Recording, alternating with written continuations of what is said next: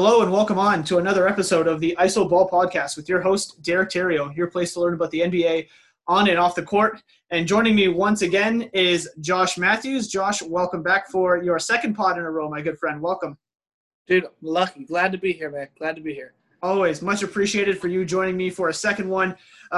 Before we got on air, we were just talking about the matchup between the Heat and the Celtics and how you were a little disappointed with the Celtics' performance. Obviously, that series being closed out in 6 games with the Heat going to the finals and the Lakers on the other side of the bracket beating the Nuggets in 5.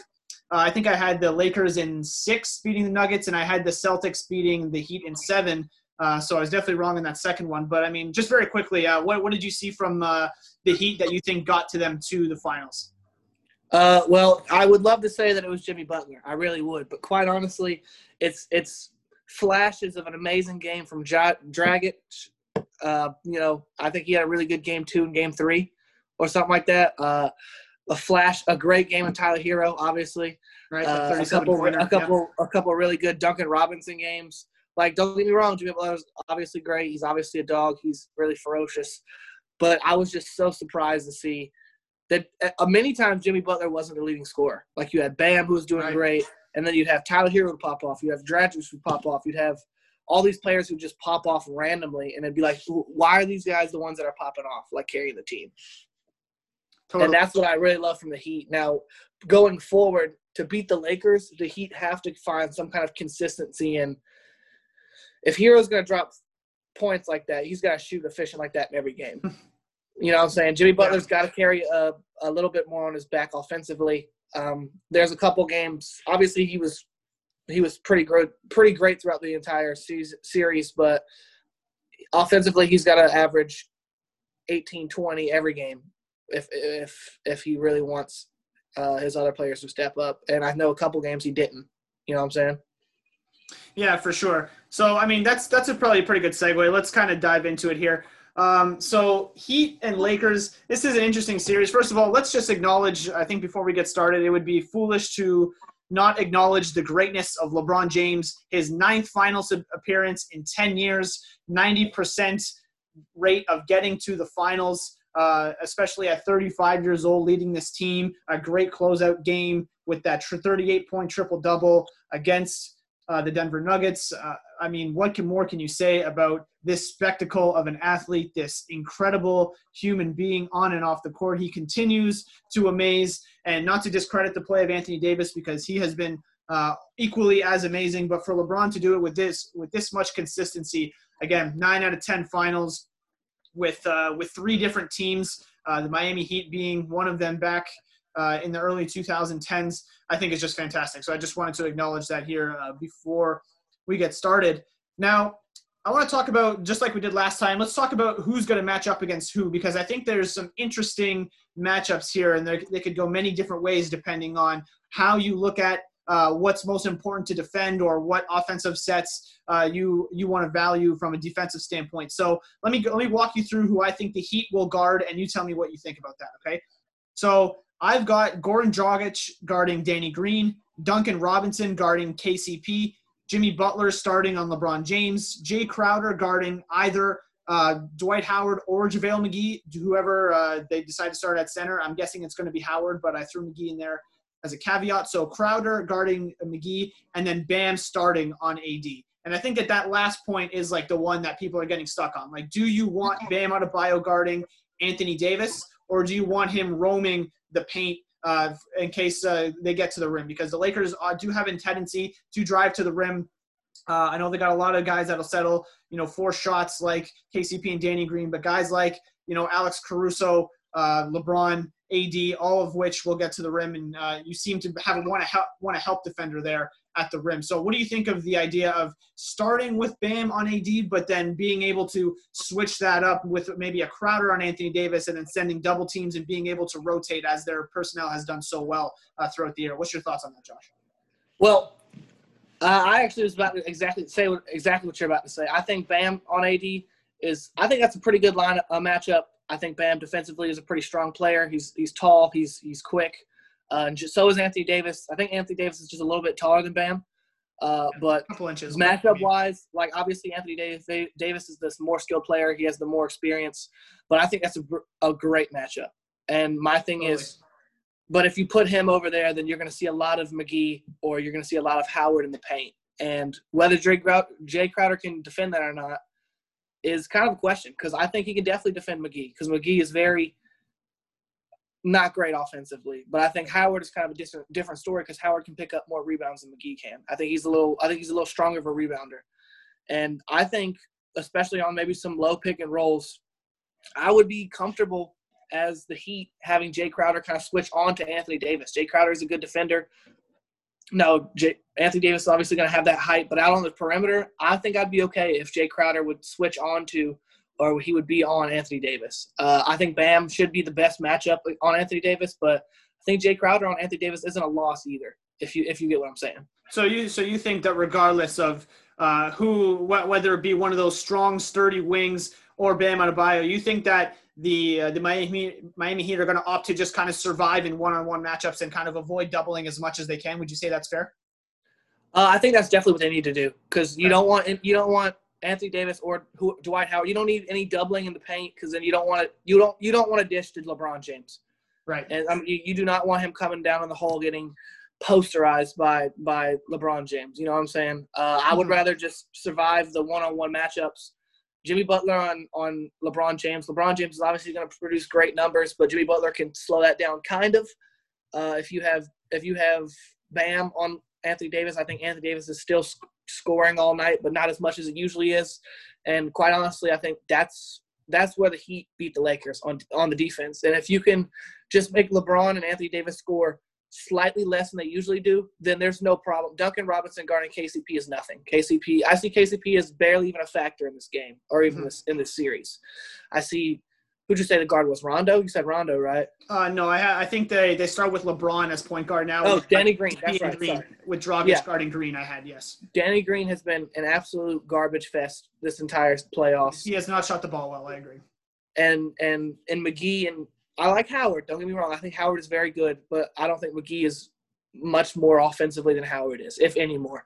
And so really, I think what you really need to do is really need to survive those Jimmy Butler on LeBron James, and you really need to survive that Bam on Anthony Davis. And I think both of those players can guard those players respectively fairly well. You know what I'm saying? And I'm not saying you hold LeBron below 20 if that's what's going to happen. I'm not saying you hold Anthony Davis below 20, but if you could, or if you can hold him to the low 20s, if you can hold either one of those two players to the low 20s, and you have nothing else to worry about. I don't see KCP or Danny Green getting hot. I don't see JaVale McGee getting too hot. And then coming off the bench, you have Kuzma and Caruso and Rondo, and those are decent backup guards. And that's really the only question you have other than surviving the one-on-ones. Personally, that's what I think.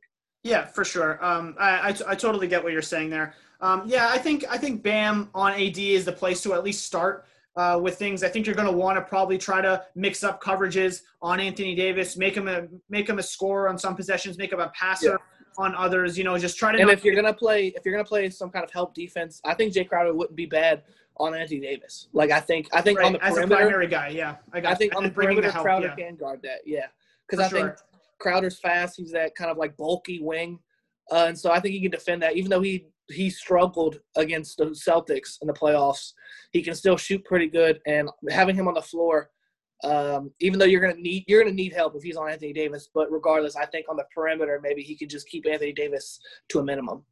Right, and I think that's kind of a swing thing, right, for Jay Crowder, right, because we know, his ability to make shots on the offensive end is really what keeps him on the floor. And if the Lakers go and choose to put, a center on Jay Crowder, whether it be Howard or McGee, and let's just get this out in the open, I think Dwight Howard is gonna have the majority of the minutes in this series. I think he's a more effective player at this point.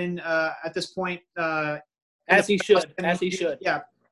He's still mobile defensively. I think he's better defensively. He still presents a lob threat. He's still able to go and get those offensive rebounds. And overall, I just think he's a better player right now than JaVale McGee. So I'm going to go and use Howard's name as the center spot here. But if they choose to put Dwight Howard on Jay Crowder, and Jay Crowder can't take advantage of that matchup, whether it's they go to him on one-on-one, which is, to me, is a win for the Lakers. If you're asking Jay Crowder to create possessions one-on-one against Dwight Howard, I think that's a win for the Lakers. And if he's unable to do that, unable to make shots, and he's getting killed, like you said, on the other end, having to guard Anthony Davis, there's a chance that Jay Crowder could definitely be played off the floor in favor for a guy like Andre Iguodala. Now I could also Derrick Jones Jr. I can also see now Derrick Jones Jr. and Andre Iguodala are great choices, and this next person I think could maybe come in and play really well against Howard. No, I'm just kidding. Definitely Myers Leonard. I don't know why he hasn't been playing much this entire regular season. He was a starter. He was a starter. And even he was mostly the starter for half the season, and then for the other half of the season, he got good minutes. You know what I'm saying? He came off the bench. He played a lot of minutes with Bam. You're right. Yes. Yeah, and I don't understand why they've taken him off the floor. I think defensively he's good. I think offensively he's pretty crafty. I think if you're having problems guarding Dwight Howard, which you probably will with Jay Crowder. I mean, Jay Crowder's a great defender, but you can only do so much when Dwight Howard is 7 inches taller than you, and he's got more weight on you, and they're going to continuously feed him the ball. They could continuously feed him the ball, and if he's getting rebounds, Kelly Olynyk, I don't see getting many rebounds over Dwight Howard. Andre Iguodala and Derrick Jones Jr., I can see guarding him, but ultimately you will need somebody who's going to guard him in the paint. And I don't know why they haven't been playing him, but I think Myers Leonard or even Chris Silva, shout out Chris Silva, Gamecock, I think either one of those players are kind of longer, taller players who can play better defensively than Crowder. Yeah, definitely fair. I think there's definitely a possibility that could happen. I think Chris Silva is still in the injury report. I'm not sure that we're going to see him. I think it's a groin problem. I think it's a groin injury. I'm not sure we're going to see him in this series, but I appreciate the Gamecock shout out nonetheless. But yeah, no, I totally get it. And I mean, that's where I kind of want to move on next is a lot of people have talked about this, but rightfully so. And what I want to talk about is, the Lakers, have the two best players in this series, and that's Anthony Davis and LeBron James. That's pretty clear. But then the next, how many players do the Heat have that are better than the Lakers' third best players? So I wrote them down here. I have at least 6, possibly 7. And those guys are Tyler Hero, Jimmy Butler, Goran Dragic, Bam Adebayo, Duncan Robinson, and Jay Crowder. Now, could that now maybe not Crowder. I would agree with everybody but Crowder, just because I think the third best player on the Lakers, even though they're not starting him, would probably be Kuzma. You could make an argument. See that this is where it comes into play. Some people would even argue that probably Danny Green, just because of his defensive ability, even though he can't make shots, when he is making shots, he's that much more valuable of a player. Obviously, the ball going in the net is huge for him, but he still doesn't kill you on the defensive end of the floor. Now, when Kuzma's not making shots, he really has to provide that defensive effort, or else maybe Caruso, maybe Caruso, maybe Kuzma. I guess that you can make an argument for any one of these guys. Yeah, and that's the question, really. Yeah, the question for that third best player really is obviously it's confusing for us to talk about, but it has to be confusing for the Lakers. Because if Anthony Davis or LeBron James is not on the court, or Jimmy Butler or Bam are doing great jobs guarding their guys, then what are you going to do? Caruso's good. I think Kuzma's decent. I don't think Danny Green's anything offensively. I don't think Rondo. I don't think KCP's anything offensively. I don't think McGee or Howard or stellar offensively. I think they can pick up good boards. But really, who's your third guy? Who's your go-to off the bench? And Marcus Morris – is it Marcus or Markieff? Markieff. Markieff has been off for the Lakers. Right? Markieff is on the Lakers, right? Yeah. No, keep going. I was making sure. They're the two twins. No, Markieff has been off for the Lakers. He's not been worth their money at all.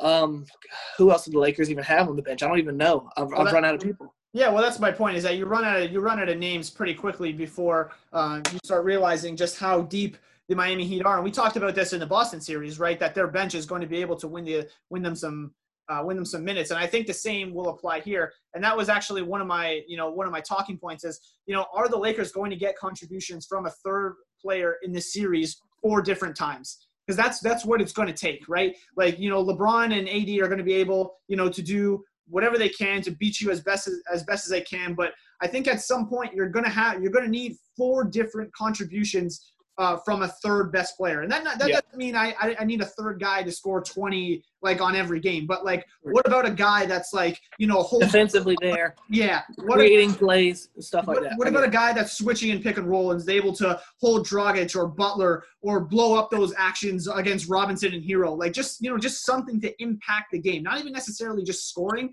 but just some kind of impact. And that's where I think a guy like, Danny Green could have one of those games where he's 3 of 9, but, he just blew up so many handoff actions for Miami. Same thing with KCP. Alex Caruso just playing great on-ball defense against, Goran Dragic. Like, look, I'm not saying like this is like a for sure thing, but you're going to need that from the Lakers, no, you're right. Lakers guys. So I know, but I just hate KCP. I hate him. I think he's a waste of a contract. The Lakers need to get rid of him as soon as possible. He's a waste of – they're paying him a lot of money too, as far as I know. Let me pull up the cap sheet while we're talking here. But, yeah, no, you're I believe they signed him the year before LeBron got there. And so they signed him to a pretty decent deal at the time because they didn't know if LeBron was coming to the Lakers or not. Yeah, so shout out to Nate Duncan and Danny LaRue. I've got I subscribe to their Dunked on Prime, and I get their cap sheet, so it's pretty good. So this year, KCP is making $8 million. So I mean, it's he ain't worth $8 million. I'll tell you that. It's from game to game, it looks bad, it looks good, sort of thing. So how much is Caruso getting paid? Right now, Alex Caruso is making $2.75 million. I think that's the minimum. Well, he's underpaid in my opinion. I think that he is underpaid, and KCP is wildly, criminally overpaid. $8 million, and you're only paying Caruso. Okay, well then again, you did just get Caruso, so I guess I understand that this is his first real season blowing up, but KCP is not worth $8 million, and obviously looking into each team's free agency kind of like goals is a conversation for another time. Yeah. But no, there is a good 5 or 6, or even 7. I would maybe even say Jay Crowder is better than Kyle Kuzma players in between that second best player and that 9th best player, and that's a big question because I think to your question that I don't think there's going to be a third player getting 20 points until at least later in the series.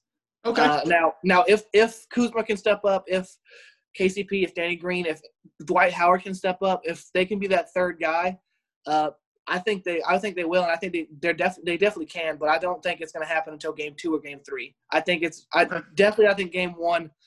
I don't see the Lakers pulling through Game 1. I see just the great bench and the great depth of the Miami Heat, and then LeBron James really having to try to rally his troops and really look for a third guy.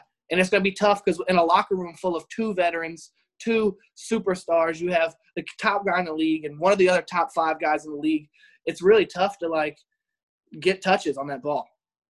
Totally. Yeah, I definitely get what you're saying there. Let's move over to the Lakers defense. Here's what I got for the Lakers D. I've got LeBron guarding Goran Dragic, and I'll explain my what I'm talking. Yeah, just hear me out on this one. So LeBron guarding Goran Dragic. I've got KCP guarding Duncan Robinson. I've got Danny Green guarding Jimmy Butler. I've got Anthony Davis guarding Bam. And I've got Dwight Howard guarding Jay Crowder. And so, yeah, you said ooh at the LeBron Dragic matchup. And here's my thinking behind that, okay? I think LeBron is more than capable of guarding Dragic one-on-one. And I think with a lot of the Lakers switching scheme, I think having LeBron and AD be able to switch the Dragic-Bam pick and roll is going to be pretty crucial to keep that contained. That really is a tough matchup to contain. Obviously, they've been really good in the series, especially when teams go drop coverage against them. Bam really Bam is really able to, hit those little floaters in the lane. He's able to catch lobs. And even more dangerous than that is Dragic's little in-between game, like that little 10 to 17 feet. He's got a mid-range pull-up. He's got little touch floaters with that left hand off the glass. He's got a lot of different ways that he can score in that in-between game when you play the drop coverage. And so LeBron James not necessarily the best guy getting over top of screens, and obviously you don't want to go under on a guy like Goran Dragic. He's more than capable of knocking threes on your head. So I think that is going to be a switch matchup for the Lakers. So that, if you want to, hey, Dragic, you want to go at Anthony Davis one-on-one, and that's your way of attacking it, go ahead. Same with Bam attacking LeBron James. Like you want to go ahead and make that your offense. I think the Lakers are going to be more than happy with that.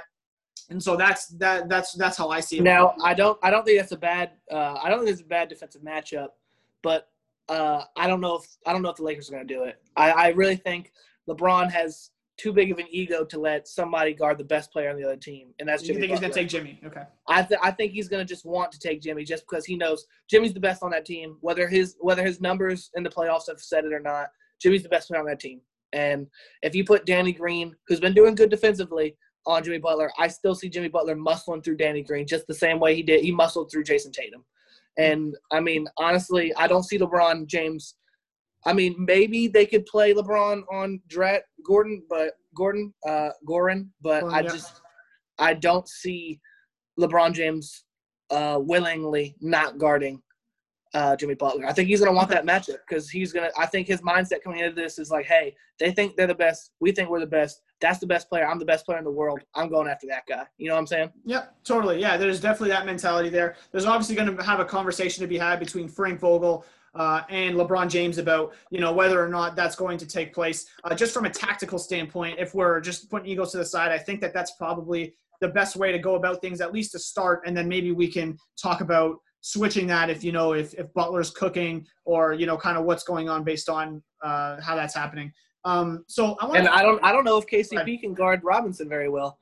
He's gonna have his hands full chasing him around screens. That's for damn sure. You're gonna have to. Yeah, and I mean Robinson can pull up 2-3 feet behind.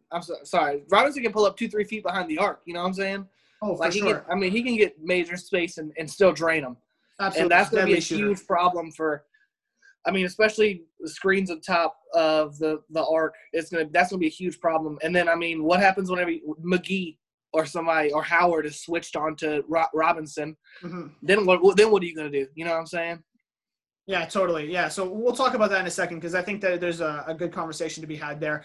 Let's talk about one of the big things here for Miami, and that's their 2-3 zone that they go to. They have a lot of different variations, of this zone. They have like kind of like a wonky one where they've got Bam and like a long athletic wing, whether it be Jimmy Butler or Andre Iguodala in the front, and then the three or DJJ. Yep. Or Derrick Jones Jr. Yep, that's right. And so I've seen a lot of these, different alignments from the Miami Heat. Now, I don't want to get too tactical. Obviously, I'm not the defensive coordinator for the Heat or anything like that. But the way I've seen, I think the best way to attack is going to be Anthony Davis. Getting Anthony Davis in the middle of that zone and saying, okay, let's now use you, as like the hub to be a decision maker. And so what I've seen a lot of from Anthony Davis is he's going to have a lot of those 10 to 14 footers in the middle of that lane where, Bam is, just going to be protecting the rim. If you're playing 2 up on him, then he can take that 2 dribble back in. He forces help from those corners. Now you've got shooters on either side. Anthony Davis more than capable of making that pass.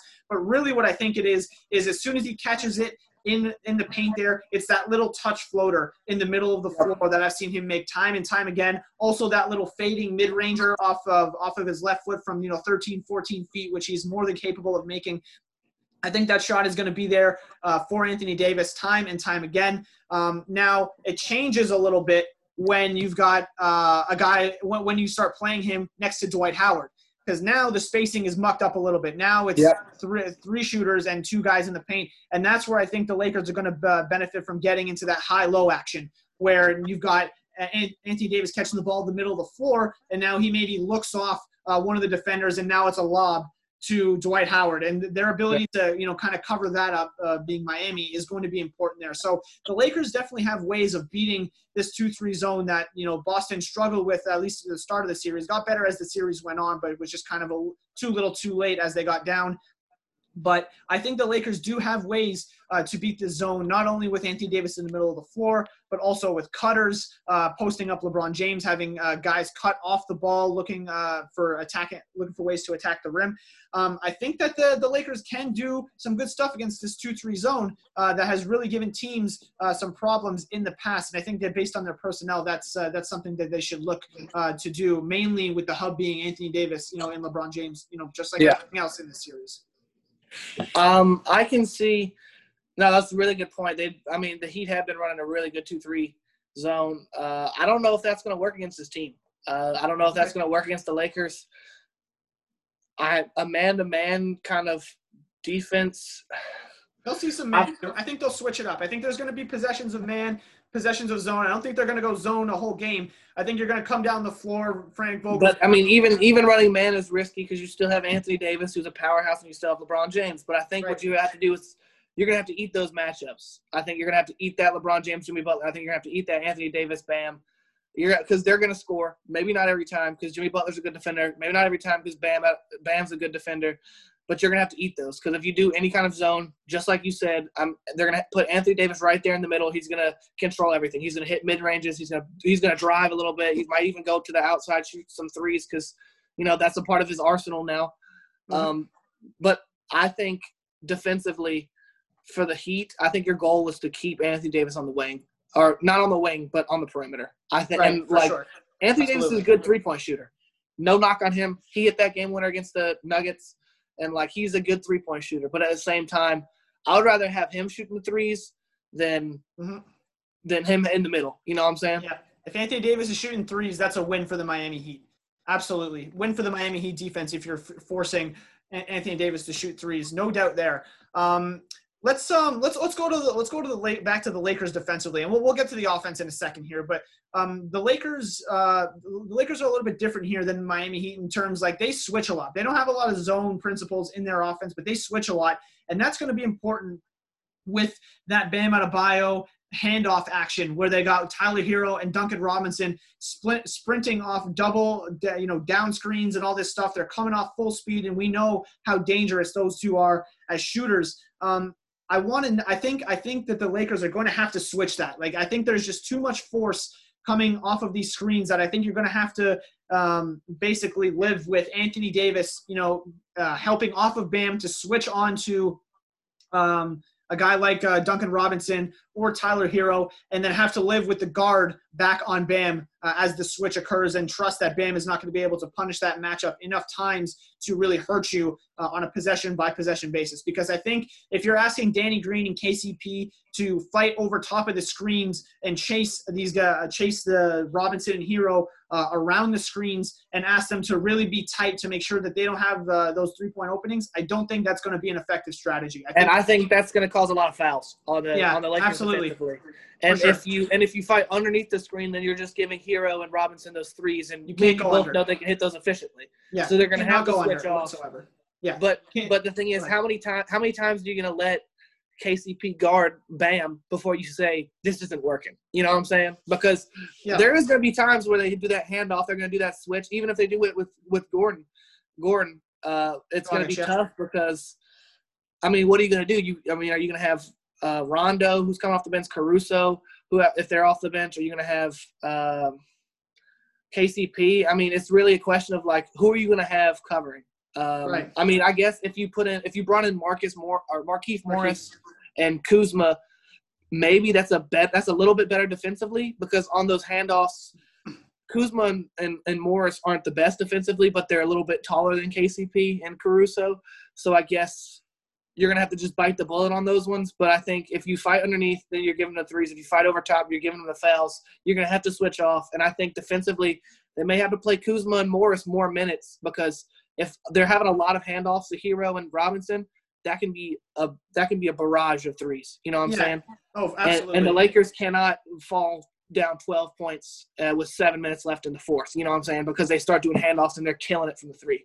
Yeah, for sure. And it comes down to your ability, your willingness to trust Danny Green and KCP to basically guard and chase over the top of those screens. And what I'm really betting on, and the reason I think the Lakers will opt for a lot of this switching, is I just don't think Miami is going to be willing to post up Bam against KCP or Danny Green enough. And the term there is enough. Every time it happens, I just don't think that it's an automatic throw it into Bam and let him go to work. I just don't think that that's the way that the Miami Heat offense is going to resort to every time that he's got a small guard on him. I think that there will be times where that happens, but I think over the possession-by-possession game, I think you're going to look to get something better if you're the Miami Heat, whether that's a rescreen action. Well, even if you have Crowder on the floor and you get the ball over to Bam after this handoff, somebody's going to have to crash in. If there's a guard on Bam, the Lakers defense is going to have to bring somebody in a little bit. And maybe you can find Crowder in the corner. Maybe you can find Butler in the corner. Maybe you can find somebody You know what I'm saying? They're going to have too. to play a little bit of help, and they're going to have to shrink in a little bit in the paint. And then once that happens, then I think that's where Bam, just kind of like, not like Anthony Davis, but I guess similar to Anthony Davis, he's going to be kind of like the floor general. He's going to draw the double team in to the middle, and then he's going to be able to dish it out to the perimeter. He's going to be dished out to the mid-range. And I can trust him to play ISO ball one-on-one. And if he does that and punishes the guard a couple times, then you're really going to start to draw that defense in, and that's when you start hitting perimeter players. And that's when you can start lighting it up from three. Right. Yeah. And that's going to be a decision that the Lakers are going to have to make. Is it worth compromising your defense and bringing help at the risk of Bam, obviously being a great passer that he is, being able to pick you apart if they decide to go and throw the ball into Bam off of those switches when the handoff action occurs off the ball. Like, that's going to be a Lakers decision whether or not they want to do that. They might just decide that, hey, Bam, punishing our guards and getting twos all day, we'll live with that, as opposed to, these threes that we're going to give up. So it's going to be a compromise that the Lakers are going to have to decide, in my opinion. Well, they have to let Bam get the twos, because that's my point. You can't fall far, because once Hero and once Robinson get heating up, they're on fire. And if they're on fire, and he's also finding Iguodala, he's also finding DJJ, he's also finding Butler in the corner, he's also finding Gordon in the corner, that's going to kill the Lakers defensively. And I don't know if they're going to be able to come back from that, because the Lakers are not a great three-point shooting team. I was writing an article on the Hornets and some of the stuff they need to improve on, and I don't believe the Lakers are in the top half of the three-point percentage in the league. I don't know it off by heart, but I wouldn't doubt it. They've got some guys that are really struggling right now, especially in the bubble. But I don't doubt you. And yeah, that's basically, you basically illustrated my point. Is basically like, I don't think the Lakers are going to be willing to commit a second guy to Bam Adebayo if he gets switched onto a guard and Miami decides to go at him time and time again. I think they're just going to live with that. And so, and that's. But how do you respond to that as the Lakers? Because it's not like you're going to come back with a three. And it's like, okay, it's fine. We gave them two, but we got three. You know what I'm saying? You can't do that. They're going to have to. I mean, just statistically, they're going to have to start crashing down on Bam, and that's where Bam's going to start picking them apart. We'll see. We'll see what happens. If guards start getting in foul trouble, maybe some of these guards are holding up, nicely. Here's another thing too that you didn't consider. Maybe the switch happens late in the shot clock. And now that's true. And maybe it's a 5, 4, 3, 2, and now he has to settle for a mid-ranger instead of a fadeaway or anything like that. Or the double, comfortable with. Or the double comes late in the shot clock with three on the clock, and now your decisions have to be much quicker, and maybe you force turnovers that way. So there's different ways that the Lakers, I think, they can combat Bam getting switched on the guards, and that's why I think the Miami Heat aren't necessarily going to settle for Bam posting up those Laker guards if they decide to switch. I think they're going to flow back. Well, that's why I think maybe Morris or Kuzma would be a good defensive match. I mean, obviously you'd be kind of playing a huge man lineup if you put those in if you put them at the 2 and the 3. But maybe I would be okay as the Lakers having Marcus Morris on Tyler Hero, Duncan Robinson, and then on the handoff he switches off on it. I'd rather have Markieff Morris on Bam than I'd rather have KCP on Bam. You know what I'm saying? Yeah, I don't think he's been getting much minutes this entire bubble play, but I think he can really help the Lakers right now. You know what I'm saying? I think he's going to see some minutes for sure. So that was a good conversation. I think we hit on a lot of good stuff there. What else do I got? Let's talk about the Lakers offense here. The Lakers do run some really good actions and stuff like that, but I think more than ever, I'm going to want to see LeBron James and Anthony Davis and the Lakers overall run a lot of stuff to go what I'll call hunting for Goran Dragic, Bam Adebayo, and Goran Dragic, Tyler Hero, and Duncan Robinson. Those three guys in particular, I want to see how much the Lakers are going to run their actions to get one of those three onto either LeBron or AD. Now, with LeBron, you want to bring help, that's a death sentence. That's an absolute death sentence to bring help against LeBron with those two guys on the floor. He's a devastating passer. He might be the best passer we have in the league right now. You want to make an argument for Trae Young, Chris Paul, all those guys. I can see it, but I think he is a incredibly adept passer. You want to put him at 2 or 3 instead of 1. Fine. It's not really. I'm not really too mad about it. But he's one of the best passers we have in this game right now, and he can make every single pass on the floor in every situation. So my point being here is that if you bring that second guy after he hunts out Robinson, Hero, or Dragic, that's going to be tough for you because there's going to be a lot of guys open. Yeah. And as much as we've talked about some of these other Lakers struggling from three, they can only struggle for so long when the shots are as open as they're going to come when they're not able to pick those matchups apart. Unfortunately, I think that they're just going to have to let LeBron kind of like take advantage of these guys. And I mean, I know we just made the same point to illustrate Bam, but I would rather have Robinson or Hero or somebody on LeBron on the perimeter, and maybe he can get help on the inside. And I'd rather him dish it out to KCP than him hit these shots. And for me, it's really the reverse of what the Heat are doing. Argument. Yeah, I would like, obviously for Bam, I want him to get it to the perimeter and then to shoot threes. Like I don't want to give him those points all day long because they'll just keep abusing it. But for LeBron, it's like I'd rather give him the threes. You know what I'm saying? Danny Green hasn't been shooting well in the bubble. KCP hasn't been shooting well, and I mean I think he's going to do a lot of the dishing to the corners. I mean especially behind the perimeter. Beyond the arc on each corner, I think he's going to do a lot of that dishing. And obviously, if you bring a second man, that's going to be deadly because he's going to get it to Anthony Davis somehow. Yeah, and that's going to be tough but that's something that you're going to have to live with. You're going to have to live with the Tyler Hero, Duncan Robinson switch on to LeBron. But maybe if I'm the Heat, I want Butler to kind of like fight underneath the screen. I would rather give LeBron that kind of three. And not allow him to drive to the paint, then have a switch and then have him have an easy drive to the paint. Right. So, yeah. So, and again, we're making the same argument here as we did for the Heat. Like, how much, if you're the Heat, are you willing to just have LeBron play with your guys one-on-one? And see, I can't even make that argument as the Heat that I want that to happen because if LeBron – like LeBron, the thing about him is that when we talk about Bam Adebayo, Bam is a very capable offensive player and whatever, and he can back you in, and you know what I mean. He's gonna get his once in a while, but LeBron is gonna get his on every possession, which is like a lot more dangerous. Right? Like if you're leaving, one of those three guys that we talked about, Hero, Robinson, or Dragic, not only is he gonna score on them, but he's eventually gonna get them in foul trouble. And all three of those guys are now critical to your offense and your ability to run a lot of what you have going on. So not only is LeBron now scoring on you, he's getting some of your most valuable players, in foul trouble. And I think that is kind of an underrated thing. And not to mention getting you in the bonus earlier in possessions to where now it's even more flammable when LeBron switches on to one of these three guards that we talked about.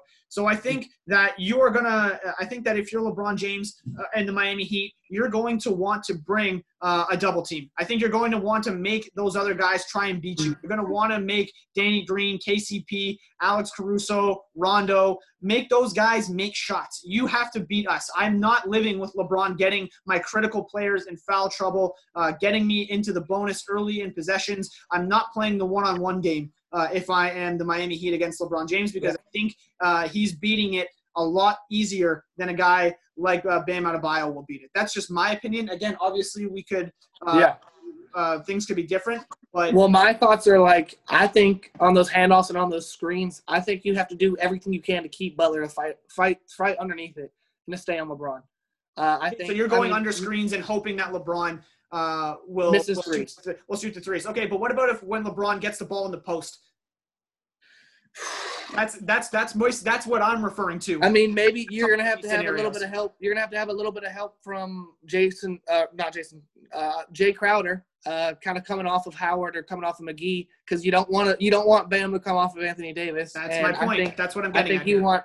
I think if you can bring Crowder or Iguodala or somebody off of McGee or off of Howard, I don't think it would be super detrimental to your defense. Like obviously those are Howard and McGee can score, but at the same time, I would rather have the help defense in the post. And me too. I think I can sacrifice Dwight Howard or JaVale McGee getting some mid-range, maybe a couple. I mean, obviously a couple layups, a couple easy dunks, but I would rather kind of like fade to get that help and then rush back over and give them an 8-9 foot jumper, which neither one of them can really hit. Right, and that's exact. I'm totally on the same page with you there. It's just make somebody else other than LeBron James beat you, because he can beat you. He will beat you. He's gonna score. Yeah, but I mean, if I want to keep Jimmy Butler on him, I want him to fight under everything, because if he fights over everything, you're going to foul LeBron. If he fights over, LeBron's going to get to the hole. He's going to get an and one. Yeah. You're going to get a whole bunch of players in foul trouble. If Jimmy Butler fights under, I would rather LeBron do the one of two things that I can imagine him doing, either pull him the three, which, I mean, he's not a great three-point shooter, but he's not awful either. He's good enough. I would rather him shoot the three than drive to the hole, or I can see him possibly just taking another couple dribbles, looking for somewhere else to pass, looking for some other play to direct. Because I think fighting underneath that screen gives LeBron a harder time because it's the same defensive matchups now. And now he's struggling to see the next weakness that he's going to try to pick apart. Right. Yeah, and you make a good point there. I think you touched on what I was trying to get at next is if you're the Miami Heat, you don't want to give up any what I call low resistance switches where you just switch just for the sake of switching. You want to make sure that Butler fights over the top or goes under and gets around the screen. Make sure you stay on LeBron. Don't just give Robinson the automatic switch, because that's what the Lakers are going to do. Well, the difference is you saw a lot of Jimmy Butler fighting over, and then he would end up getting back in front of Jason Tatum, but you're not going to see that with LeBron James. He's not going to get back in front of LeBron James. When LeBron James gets a full head of steam going towards the paint, he's going down. You know what I'm saying? Yeah, and so I want him to fight under everything. I'd rather them switch than for him to fight over, quite honestly. Because if he can start driving to the paint, he's going to get those dunks. He's going to get those and ones. He's going to get everybody in the paint in foul trouble. I would rather just fight underneath it every single time, and if not, you got to switch that, because I don't see fighting over helping more than just switching it. Because I can trust Robinson or Hero on LeBron just for a couple seconds until we get the defense resituated to kind of play like a zone, kind of have a couple big men kind of scoot closer in towards the paint, make sure he doesn't come in and posterize Hero. You know what I'm saying? Yeah, no, I got you for sure. Let's stay on the Lakers here. I want to talk about a couple things simultaneously. I think the transition game for the Lakers is going to be huge. They love to push the ball off of makes, off of misses, being able to get some easy buckets, some touchdown passes, as I'll call them, before the Miami Heat can set their zone defense. I think is going to be big for the Lakers. I kind of see the Lakers obviously with much better personnel than the Raptors, but in the same sense that transition offense really keeps them afloat offensively, especially when they have to go against a prepared zone that is orchestrated by Eric Spoelstra with incredible personnel behind it. I think that's going to be tough for the Lakers to score consistently on that. So they want to get as many transition opportunities as they can. And in addition to that, I think the Lakers on the offensive glass is also going to be a big thing as well. I think personally, one of the best players on the Lakers offense for transition offense might be Alex Caruso. And I know he's not starting, but he hustles, he runs, he will get down the court. And I think in transition offense, he is a huge part of what the Lakers should have in store in terms of getting a rebound, getting it down the court, getting a steal, getting it down the court. And obviously you're going to have those fast breaks and transitioning. But I think Alex Caruso is phenomenal at playing those fast breaks. You know what I'm saying? And I think not playing him is an injustice to running a quick kind of fast transition offense. Maybe even catching him on a slight fast break, a 5-on-4 or something like that of that nature. But anything like that, you have to run Caruso, because if Caruso is quick, he hustles. He definitely is won the hustle award for the Lakers this season. I can see him just getting down the court. He is your number one hustle guy. I think without him, the transition offense, it still works, but I think it's less effective. Oh, for sure. No doubt about it. Caruso is definitely going to be running the floor. Running it with KCP, running with Danny Green is not going to be nearly as effective as running it with Caruso or even Kuzma. I would rather have Kuzma out there because I feel like Kuzma's a little more deadly from the perimeter. Too. Yep. No, for sure. No, I hear you. Both of those guys, Kuzma and Caruso, have definitely been the beneficiary of some of these kind of touchdown passes from not only LeBron James but Rondo, who I think is going to be a little bit better in this series. I just want to touch quickly back on the offensive glass before I go back to Rondo here. But the reason that offensive glass is so important is because I think the Lakers are going to play two bigs, right? It's pretty simple. If Bam is going to guard AD, who's guarding Howard? Jay Crowder? Well, I know that Howard is going to go and crash that damn paint and be able to go and get a bunch of those offensive rebounds that come off the rim. So I think that's going to be crucial. For sure. We'll see what happens. And if Bam chooses not to guard AD, well, then now we're in a whole different territory. Yeah, and now it's going to be AD picking apart Jay Crowder. And Jay Crowder, I think can, like I said earlier, I think Jay Crowder can hold Anthony Davis on the perimeter. I really do. I think obviously Anthony Davis is a good 3-point shooter, but I think putting Jay Crowder onto, or maybe switching, or if he switches onto Anthony Davis, I don't see that as an absolute loss because I can see him guarding him on the perimeter, holding kind of his own in maybe that mid-range area. But when you get to the paint, that's when Anthony Davis absolutely starts obliterating Iguodala, Crowder, Robinson, whoever has to switch onto him. But if you can keep him on the perimeter or even in the mid-range, I think Crowder is a fine switch. I mean, obviously it's not ideal, but if that's what you have to do, that's what you have to do. And I can see them switching Crowder onto Anthony Davis just on the perimeter at the very least. Right. And, just mention quickly, Rajon Rondo playing a lot better in his minutes in the playoffs here. Much better effort defensively, really starting to get guys involved. Again, you don't want him shooting a ton of threes, but if he's wide open out there, he's proven he can make just enough of that for you to hate the fact that you left him open kind of idea. And he's another one of those guys that's going to throw those touchdown passes in transition. So maybe if LeBron is off the floor, he's going to be – him and Anthony Davis have a nice connection going back to the New Orleans days, and I think him and Howard, Rondo and Howard, can also do some good things together as well in pick and roll. So I think Rondo is going to be a big. Do you see Rondo fighting for a starting spot on this lineup? I don't just because I think LeBron basically brings everything that Rondo brings. His ability. But I mean, LeBron's not off the court very much. So how much do you really get to play Rondo? You know what I'm saying? Oh yeah, for sure. No, you're totally right. I mean, LeBron's going to play his high 30s. But I mean, you have to have Rondo basically run the entire bench, and I mean, he's going to have to make everything happen. And I mean, obviously, he's been playing better since kind of like the playoffs, and definitely he played better recently. But my question is, do you trust him to completely run that offense? I mean, without LeBron on the court. So to me, I think you're going to have times where Rondo is on the floor with LeBron, but I think whenever LeBron is off the floor, I think that's where Rondo should be on the floor, in my opinion. Yeah, because he's going to have. Well, I think when they're both on the court, maybe they can shine. I mean, then you take kind of like the ball out of LeBron, then you can do some off-ball screens, some off-ball slips, and then you can start hitting some lobs with LeBron. LeBron might be open. There's a mismatch on LeBron. Yep. No, you're totally right. No, I'm not discounting the idea that Rondo and LeBron can't play together. I just think he might be more effective playing without him because, again, LeBron kind of brings everything that Rondo can do as a passer, as an IQ basketball player, that sort of thing. But, again, I want to reiterate, I think Rondo is going to be critical in this series. I think he does bring some very valuable things to the Los Angeles Lakers. We talked about the offensive glass. Let's go to the Heat offense, back to the Heat offense, and then we'll start to wrap it up here.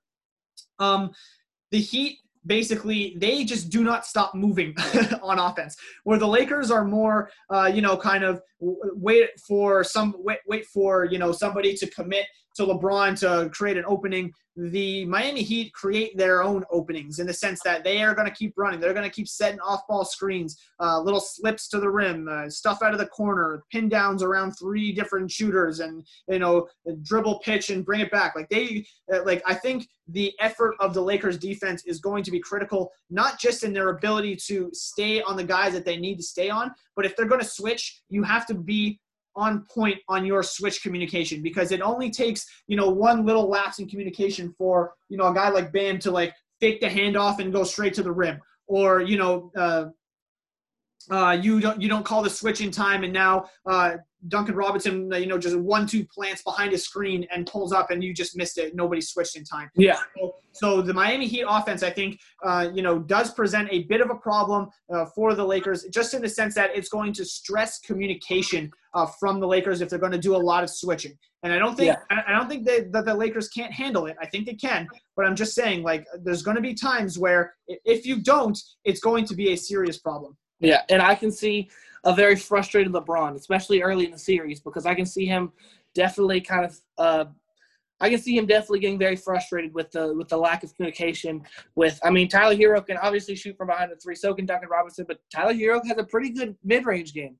And I mean, if you start getting enough of those switches and they're constantly moving to find somebody open, I think that enough of their players can hit both threes and mid-range shots. And I think that's when the not LeBron, the not AD, I think that's when the other starters kind of are going to miscommunicate. And I can see a very frustrated LeBron very early in the series, and it's how he's going to recover from that defensively.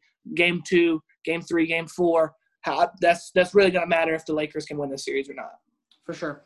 All right. And if there's anybody that knows LeBron best, it's Eric Spoelstra. So I totally agree with you. He definitely could be frustrated in this series, especially early if he can't figure things out. But that kind of leads to predictions. Let's wrap this up. What is your prediction for this series, my good friend? What do you got? Lakers, Heat? So listen, I 100% had the Celtics beating the Lakers in 7. And I still stand by the fact that I think that could have happened. And due to the fact that I saw the Miami Heat defensively very strong, offensively very strong, they have a deep bench. I don't see, other than LeBron and AD, I don't see a whole bunch of people stepping up consistently every single game. And so for that reason, I have to say I think Miami Heat's going to win in 6 games. I don't see them stretching it to 7. No, that's a bold take, but I don't like see. I see that bench just really just obliterating everybody who's not LeBron and AD. Gotcha. Okay. It's so hard for me to pick against LeBron James in a finals. Like, it really is. Is it really though? I mean, what is it? 2-7 now? It shouldn't be that hard. Well, yeah. Well, it's 3-6, and he's been an underdog in at least 4 of them. And he's definitely not the underdog in this series, and that's why I'm going with the Lakers. I trust the pedigree of their 2 best players. I trust that they're going to get enough contributions from their role players. I promise you, and we'll revisit this, Danny Green is going to have a game or 2. Danny Green is going to have a game or 2 where he's going to give you the defense. He's going to give you the 5-6 3-pointers that's going to put you over the top. Forget about it. He can have it. All right, well, that's my opinion. I think you're going to get a good series from Rondo, playoff experience. There's a lot that there's not a lot of guys on this Lakers team that have playoff experience, but I think there's even less on the Miami Heat that have the finals pedigree. Outside of Andre Iguodala, I don't think that there's anybody that's been to a finals for the Miami Heat, and they've got LeBron and Rondo. They're 2 leaders who have been there and done that. So I think that added pedigree is going to mean something in these crucial crunch time situations. And I just have faith in LeBron James to pull this out. I think his legacy is really not in the balance. I don't want to see waning in the balance, but it could definitely hit another notch winning a championship in this bubble environment. I think winning a finals MVP with his 3rd team would also be a massive legacy booster for him. I think he recognizes that, and I don't think he's going to disappoint. I think he's going to have a monster series, and I really don't know if anybody on the Miami Heat roster can think about it. So I am picking the Lakers in 6 games. And can I just say, if the Heat lose, for all you Heat fans out there, it's not the end of the world. Like, no, absolutely. They have an incredibly young roster. Fantastic year. Like they have went from 0 to hero. You know what I'm saying? I mean, I expected them to be mediocre, you know what I'm saying, squeezing into the East, not doing anything great, but they have this great young roster that has been blowing teams up. They have this depth. They have these 3-point shooters. I mean, they play good defense. Bam has been doing great. Jimmy Butler. If you're the Heat, you look at this as like, this could be experience. You know what I'm saying? This could be experience to build like another dynasty in Miami. Because, I mean, whether you win this year or not, if Duncan Robinson gets a chip on his shoulder and he's saying, next year I'm shooting the lights out. If Tyler Hero says, you know what, next year I'm not making this mistake that I made in this year's finals, the Heat should be really, really proud of, like, this team and this roster, whether they win or lose, because, like, they have absolutely upset people. And they have I think they have one of the younger rosters in the league, as far as I know. Yeah, they definitely do. They have a lot of good building blocks there, you know, in Miami. I trust them. I trust them to do a lot of good things. Like, I'm very high on, you know, this season for them. I think they've done just a fantastic job. Just looking at their cap situation, they do have a lot of room to bring guys back if need be. You know, they got Duncan Robinson on cheap deals. Bam Adebayo still on his rookie deal. Tyler Hero still on his rookie deal. They have the ability to bring in a big. Now is Iguodala? Do they have him for another year after this year? Yeah, so they got Iguodala for 2 years, I believe, was the contract they signed him. 2 years, $30 million. And I think 2 years, $30 million, and the next year is actually a team option. So if they don't, so he's making actually $17 million this season. He's making less next season. So he's $15 million next season, and then a team option for another 15. That might have to be a trade that they need to look into, because that $15 million going to Andre Iguodala, who, don't get me, is good and has a good veteran presence, but I don't know if he's worth $15 million. He's probably worth that $8 million that KCP is worth. We'll see how they decide to approach that. All right, man, appreciate you coming on again. This is going to be a fantastic finals. I am looking forward to it, and appreciate you joining me once again, man, as always. Yeah, thank you, brother. I appreciate it, man. Have a good rest of your night. You too. Take it easy. All right, brother.